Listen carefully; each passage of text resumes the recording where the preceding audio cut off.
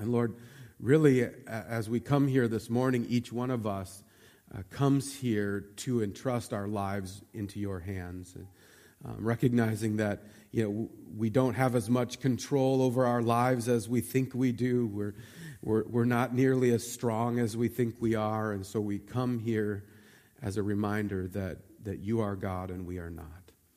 And so we take our lives and our families and we lay them at your feet and trust you with us. And Father, that's why we come to your word as well. We come to your word because we know that we're prone to wander. We know that we're weak and frail. We need your guidance. We need your wisdom. We need your strength. And so we come to your word over and over again to receive that strength, to receive that guidance from you. And so, Father, we pray that now as we come to your word, that you would do that work in and amongst us, that you would strengthen us by your word, and that you would speak clearly and powerfully to each one of us through your word this morning. And Father, we know that we all come with all these different feelings on our hearts and on our minds, and things that could distract us, and plans later today, all of these different things that could distract us from hearing you speak. And Father, we pray that for this moment, as we come to your word, that you would just push all of that to the side, quiet those fears, quiet those anxieties, and help us to hear you speak clearly and powerfully to us this morning. And so, Father, we ask that you would open our ears to hear, our eyes to see, and our hearts to receive what you have to say to us this morning. And all God's people said, amen.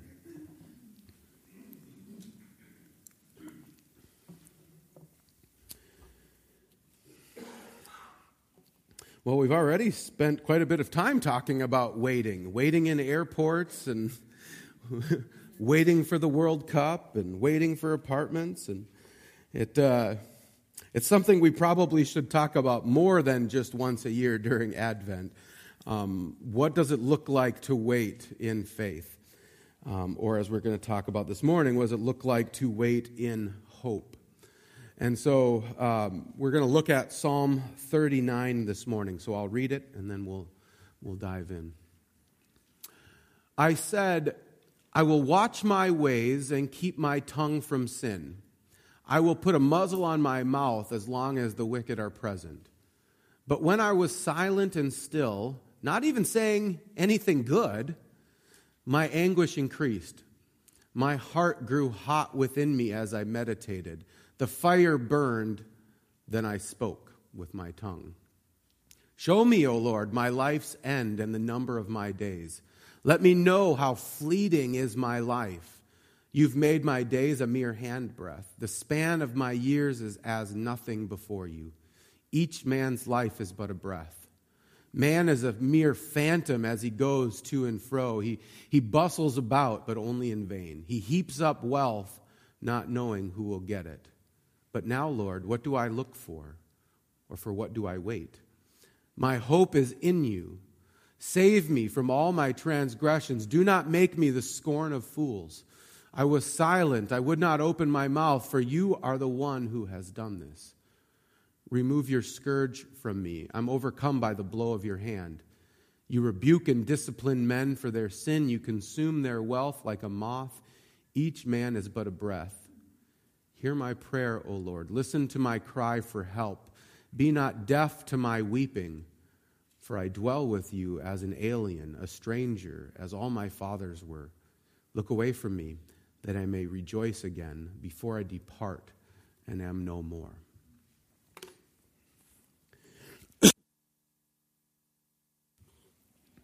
Well, a couple weeks ago, I gave the illustration of, I talked about how there's two different types of waiting, right? That there's a fake kind of waiting, and there's a real type of waiting, right? There's a fake kind of waiting where you're waiting on the outside, but on the inside, there's nothing that's waiting, right? Usually, the waiting's not coming out of your mouth either. And so, like a real true waiting is a waiting in body and in soul. And that's also true of silence. That there's a silence that is anything but silent, right? Most of you I can say. Most of you have experienced this probably from your mother. A silence that was not silent, right? And this isn't an example just of moms as an example from anybody, but here's kind of how this sometimes goes. Someone does something to you or by you that annoys you, and it frustrates you. And you tell yourself, not a big deal, I'm just going to be quiet. I'm just going to keep silent, not going to say anything, not a big deal. And then they do it again, and then they do it again, and then they do it again, and then they do it again. And you keep telling yourself, this is dumb, this is not a big deal, I'm just going to be quiet, right? Not going to say anything. But they keep doing it, and you keep getting frustrated about it. And what's happening usually underneath that is your mouth is shut, but all in your head and in your heart, there's a lot of things being said. Right? Like, if they leave that dirty plate out on the table one more time, I'm gonna, right? Or if they put that thing away in a ridiculous spot one more time, or what kind of, maybe not bleep, but whatever, does this kind of thing, right? And it kind of keeps running around, and you're not saying it because you know it would be wrong to say it, but you're saying it. And you're saying up here, and your heart's feeling it, and you kind of keep sitting there in that fake silence, and you keep telling yourself, and it just keeps stewing and stewing and stewing and stewing, and you start to get wound up, and then all of a sudden, what happens? Blah! It comes out. Sometime it's about, and like somebody forgets, leaves a plate out, and then it's like, why are you doing that? And it just blows up, right? And they're like, it's just a plate. What's your problem? It's because like a fake silence isn't real silence. Like fake silence isn't real. And it actually ends up resulting in loud yelling, usually.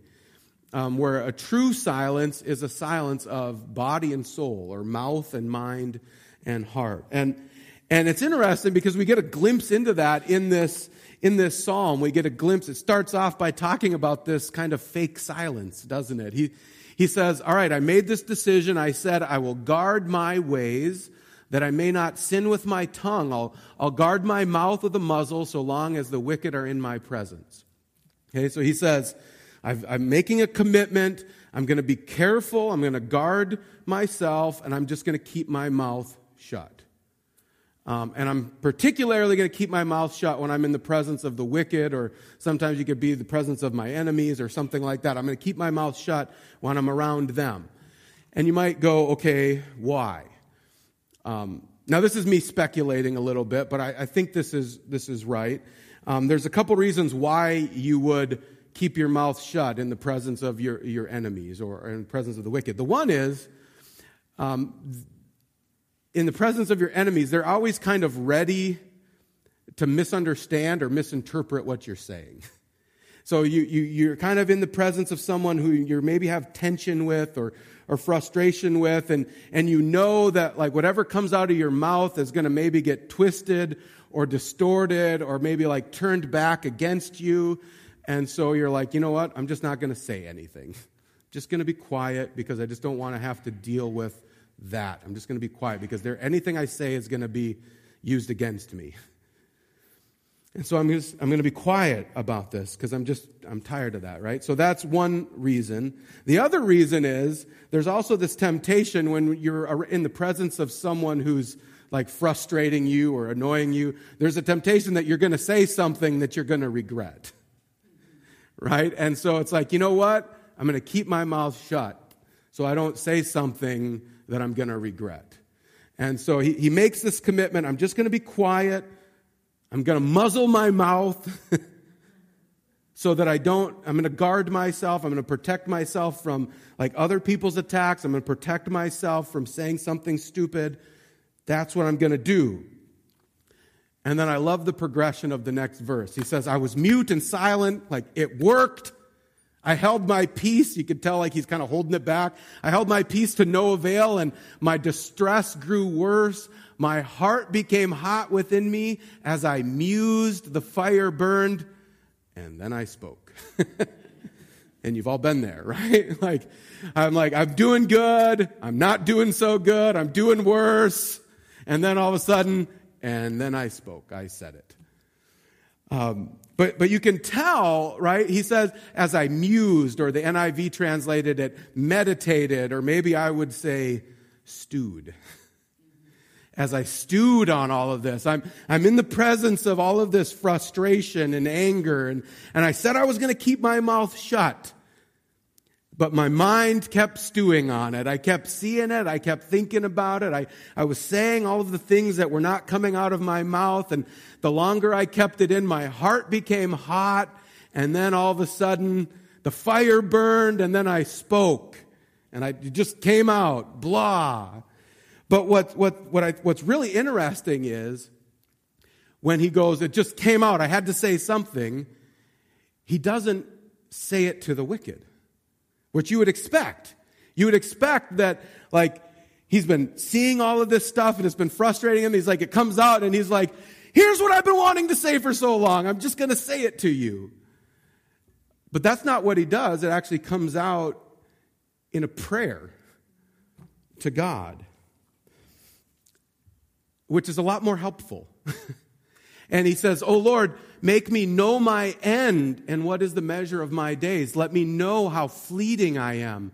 Behold, you've made my days a few handbreadths, and my lifetime is nothing before you. Surely all mankind stands as a mere breath. Surely a man goes about as a shadow. Surely for nothing they are in turmoil. Man heaps up wealth and does not know who will gather." And I think we get a glimpse into what he was stewing on, because it comes out in the second half of his prayer. He says, "Surely all mankind stands as a mere breath. Surely a man goes about as a shadow. Surely for nothing they are in turmoil. Man heaps up wealth and does not know who will gather." I think like this is what he's been stewing on, that he's been looking out at the world and seeing humanity hustling and bustling around, running around, toiling, frantically doing all of this stuff. And he's like, and you're doing it all for nothing. It's all going to fade away. It's all going to disappear. You're like shadows chasing after shadows. You're chasing after fame and money and wealth, and you're chasing after all of these things, and it's all fading away. It's all like a breath. It means nothing. And it's annoying him. It's frustrating him because he's watching people, and it's hard, right? Because you're watching people chase after foolishness, and it's frustrating, but then you're also sad because you're thinking, man, they're just wasting their life. They're destroying it. And he's stewing on it, and he's stewing on it. And then he speaks. And you would think, again, if he didn't direct it, since he directs it to his God, it changes how it comes out. Because if he just directed this at the people he was frustrated at, he would have said, "You fools!" Right? "What are you doing? You're wasting your life chasing after all of these things." Bonehead. Like he could have just yelled at him. But instead, he comes to God. And when you come into the presence of God and you open your mouth before him, you're forced to stop pointing the finger out there and start pointing it at yourself. And so rather than looking out at the world and saying, "You boneheads," he says, "Lord, make me know my end. What's the measure of my days? Let me know how fleeting I am. Behold, you've made my days a few handbreadths, and my life is as nothing before you, because all mankind stands as a mere breath." And so because he comes to his God, rather than looking out at the world and saying, "Look at those, whatever," he says, "No, Lord, I face that same temptation to chase after all of these things, to try to chase after all of these things that fade away and that disappear and really mean nothing. I face the temptation to just work for something that means nothing." And he says, "So Lord, you need to remind me that I am weak and I'm frail, and I'm fading away so that I live rightly in the world. Don't let me live in this world as if there is no God or as if I am God. Help me to live in this world rightly. And then he gets to the theme of this passage where he says, and now, Lord, for what do I wait? My hope is in you, right? He answers his own question. Why am I waiting around? Because my hope is in you. And I think it's such a countercultural answer. Have you ever heard anybody, I don't know if I've ever heard anybody say, life is short, so wait on God. Right? I don't hear that. Most of what I hear is, life is short, go get it, right? All right.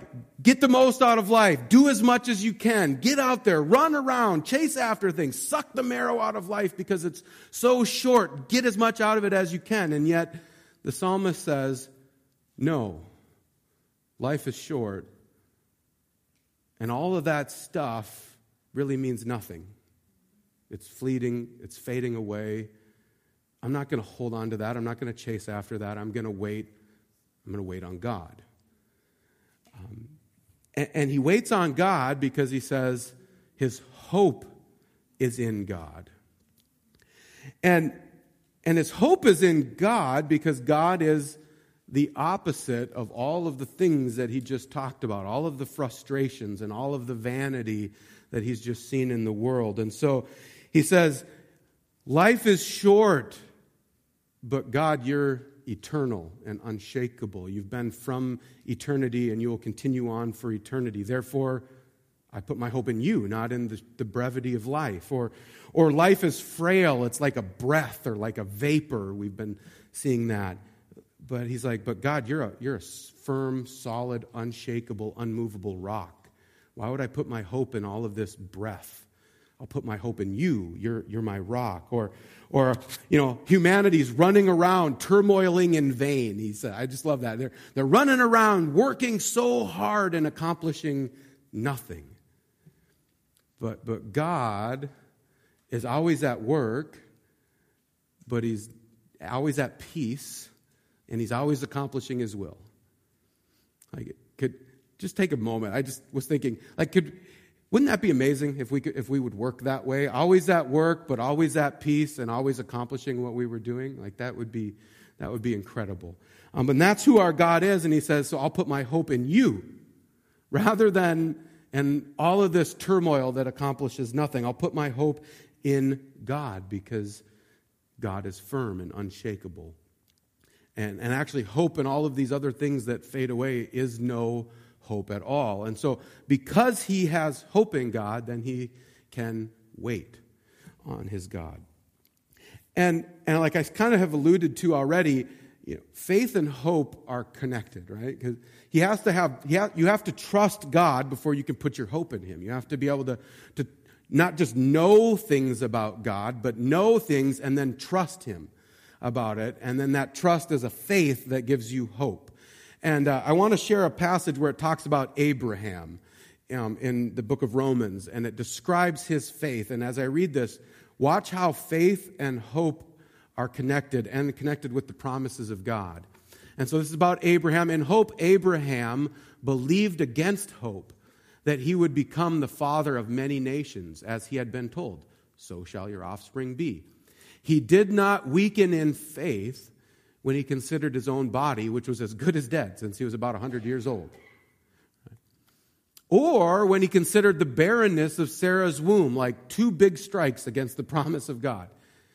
No unbelief made him waver concerning the promises of God, but he grew strong in his faith as he gave glory to God, fully convinced that God was able to do what he had promised. That is why Abraham's faith was counted to him as righteousness. You see how that all kind of connects together to give Abraham this hope? He trusts his God, right? He's fully convinced that God is able to do what he says he's going to do, even if it seems ridiculous. I mean, If God came to you at the age of 100 with a wife who had never had kids for 100 years and says, hey, you're going to be the father of many nations. Like, there's a reason why Sarah laughed. Like, yeah, right. But they believed eventually. They became fully convinced that God would do that because they knew who God was. They knew He's a trustworthy God. He will fulfill His promises, so they trusted in Him. They put their faith in Him, and then that stirred hope. And so then they lived the rest of their days in that hope, even when it still seemed impossible. Even when God was telling Abraham to sacrifice the one son that he had. They still had hope because it was connected to their faith in God. And we see this just kind of going through the rest of the psalm that we're reading, because the psalm ends by him asking for these things from God. He says, deliver me from all my transgressions. Don't make me the scorn of a fool. Remove your stroke from me. I'm spent. I'm worn out by the hostility of your hand. Hear my prayer, O Lord. Give ear to my cry. Hold not your peace at my tears. Like, do something with my weeping. And the only reason he can say that is because he trusts his God and because he has hope in his God. And again, there's aspects of this where, like, he can say, God, deliver me from all my transgressions, because he knows that his God is a God of deliverance. And so then he knows that, so he has hope in his God, and then he can then turn around and say, Lord, I know you're a God of deliverance, so now deliver me. Right? Or God, I know that you don't let your people be looked on as fools forever, that there will be justice. And so now I trust you in that. I have hope in that. Now do that, Lord. Do that work for me now. Or I know that you're a God who hears our prayers and who acts on our behalf. I have hope in that. I have faith in that. So now, Lord, hear my prayer. Right? See how that all kind of comes back around? That hope allows us to ask God to do the very things that he's promised to do. And then that hope gives us the strength to wait for God to do those things that he's promised to do. We can trust him in it. Then that means we can ask him for it. And then that hope then gives us strength to wait for it to come. And then don't miss this line. I didn't necessarily like how the NIV translated it, but I love how the ESV translates it. It says, this is right in the middle at the end of the psalm. He says, I am mute. I do not open my mouth, for it is you who have done it. And I think something happened, because it's very different from the first time where he said, I will keep my mouth silent. Now he says, God, you've done something, and now I'm going to be quiet. Now I'm going to wait in silence. I'm going to be truly silent, body and soul, as I wait for you, because now I've seen who you are. I've been reminded that you're a God of deliverance, and this is who you are, this is what you've done, and now my soul can sit in silence as I wait for you. And I don't know how many, I mentioned Charles Spurgeon quite a bit. He's like the epitome of pastoral one-liners, right? He's from the 1800s, but he had this great line. He said, nature failed to muzzle the mouth, but grace achieved the work in the worthiest manner. I just love that. He's like he tried to do it himself, and he couldn't do it. He wasn't strong enough, but God's grace came in, and he shut his mouth and gave him true silence in that moment. And what's powerful with all of this is this reminded me of a passage from the book of Lamentations, where, like, the book of Lamentations is a short book. It's 5 chapters long, but it's 5 chapters of weeping and wailing and gnashing of teeth. And it's like the type of suffering that none of us have ever experienced, where, like, mothers are eating their children because the suffering is so bad. And it's 5 chapters of that with a few little chapters of hope in the middle. But just to realize how deep the suffering and how deep the despair is when this passage I'm going to show you comes up is powerful. But then look again how they're look to see how this person's finding hope in the midst of that kind of despair. They say, but this I call to mind, and therefore I have hope, right? So they're saying, I need to remember something so that I can have hope. I'm going to remember that the steadfast love of the Lord never ceases, even now in this.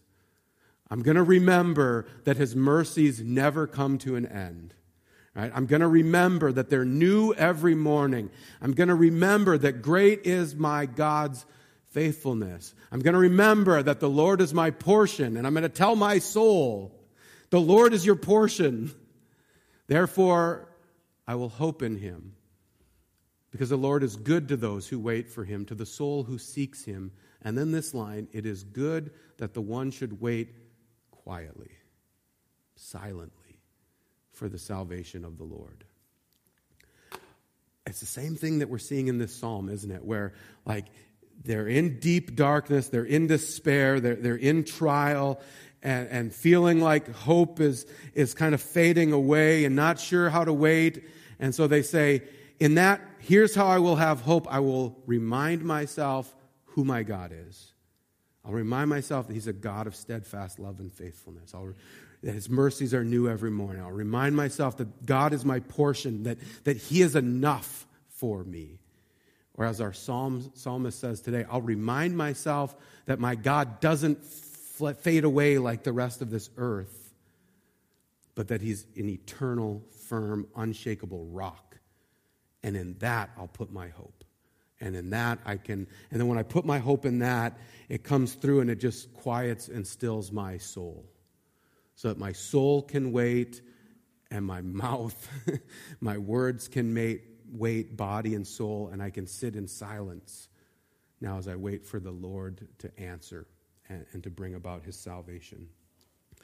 And, I was thinking, of course, about Christmas, because this is what we're in. And like the Christmas season is a huge reminder for these things. One of the things that, and this isn't a bad emphasis, but one of the things we emphasize a lot during Advent and during Christmas is Jesus taking on flesh, becoming a human and joining us, coming into this world. And I think that's a good thing. We should remember that. But what we don't talk about often enough is why he came. That actually Jesus came and was born, and he lived, and he died, and he rose again so that we could actually live beyond this life. That it's actually a reminder that this life that's fleeting and fading away, that's like a breath or a shadow, isn't everything. It's a reminder to us that there's actually more to life after this life. And it's a reminder that really often what we think are our biggest problems are not our biggest problems. That most of the things that we get so wound up about and so worried about are the things of this earth that are fading away, that are going to disappear.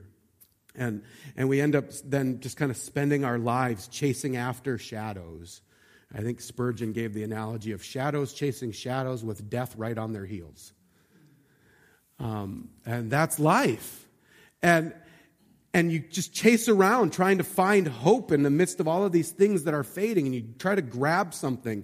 Like maybe this will be hope for me, and then it just kind of crumbles through your fingers. And maybe I could find hope here, and it fades away. And maybe I could find hope in wealth or money or power or prestige or whatever.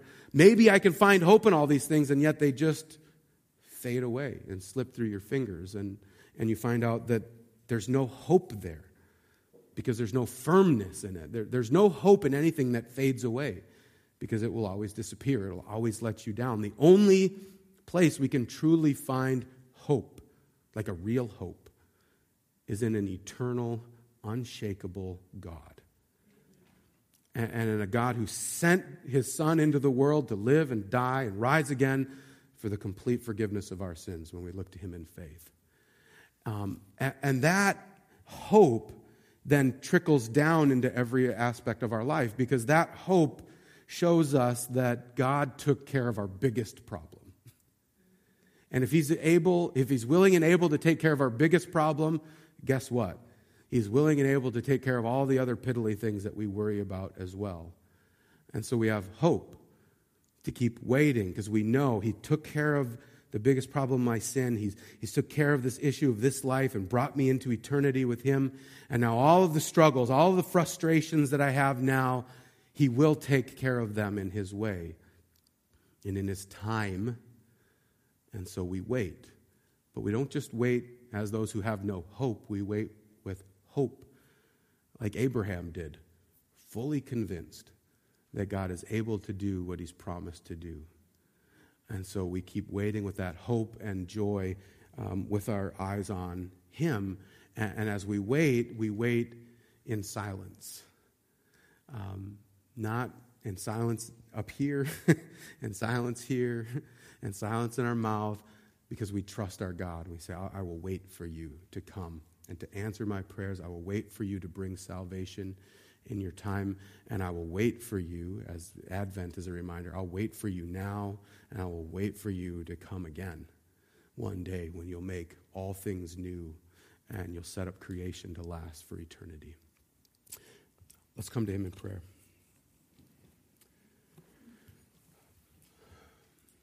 Heavenly Father, we're so thankful that you're our God. We're thankful that you remind us over and over how frail and short and fleeting we are, but how firm and eternal you are. And Father, we're thankful for that. And yet we come to you and we confess that often we don't live that way. Often we live like we will go on for eternity, like our lives are long and they take forever, and so we can just do whatever. And yet, Father, we ask your forgiveness for that.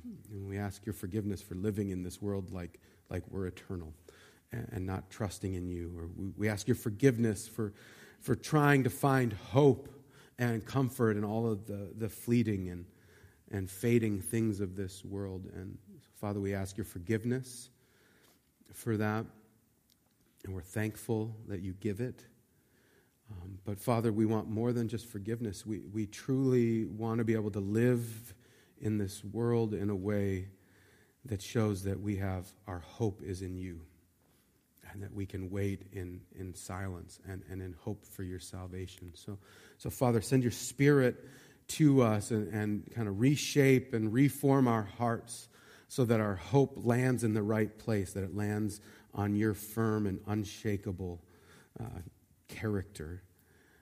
And then give us hope to live and to wait for your salvation in this world, and help us to wait, body and soul, and help us to be silent and quiet, body and soul as well. And may you receive all the glory and the honor and praise as a result. And all God's people said, amen.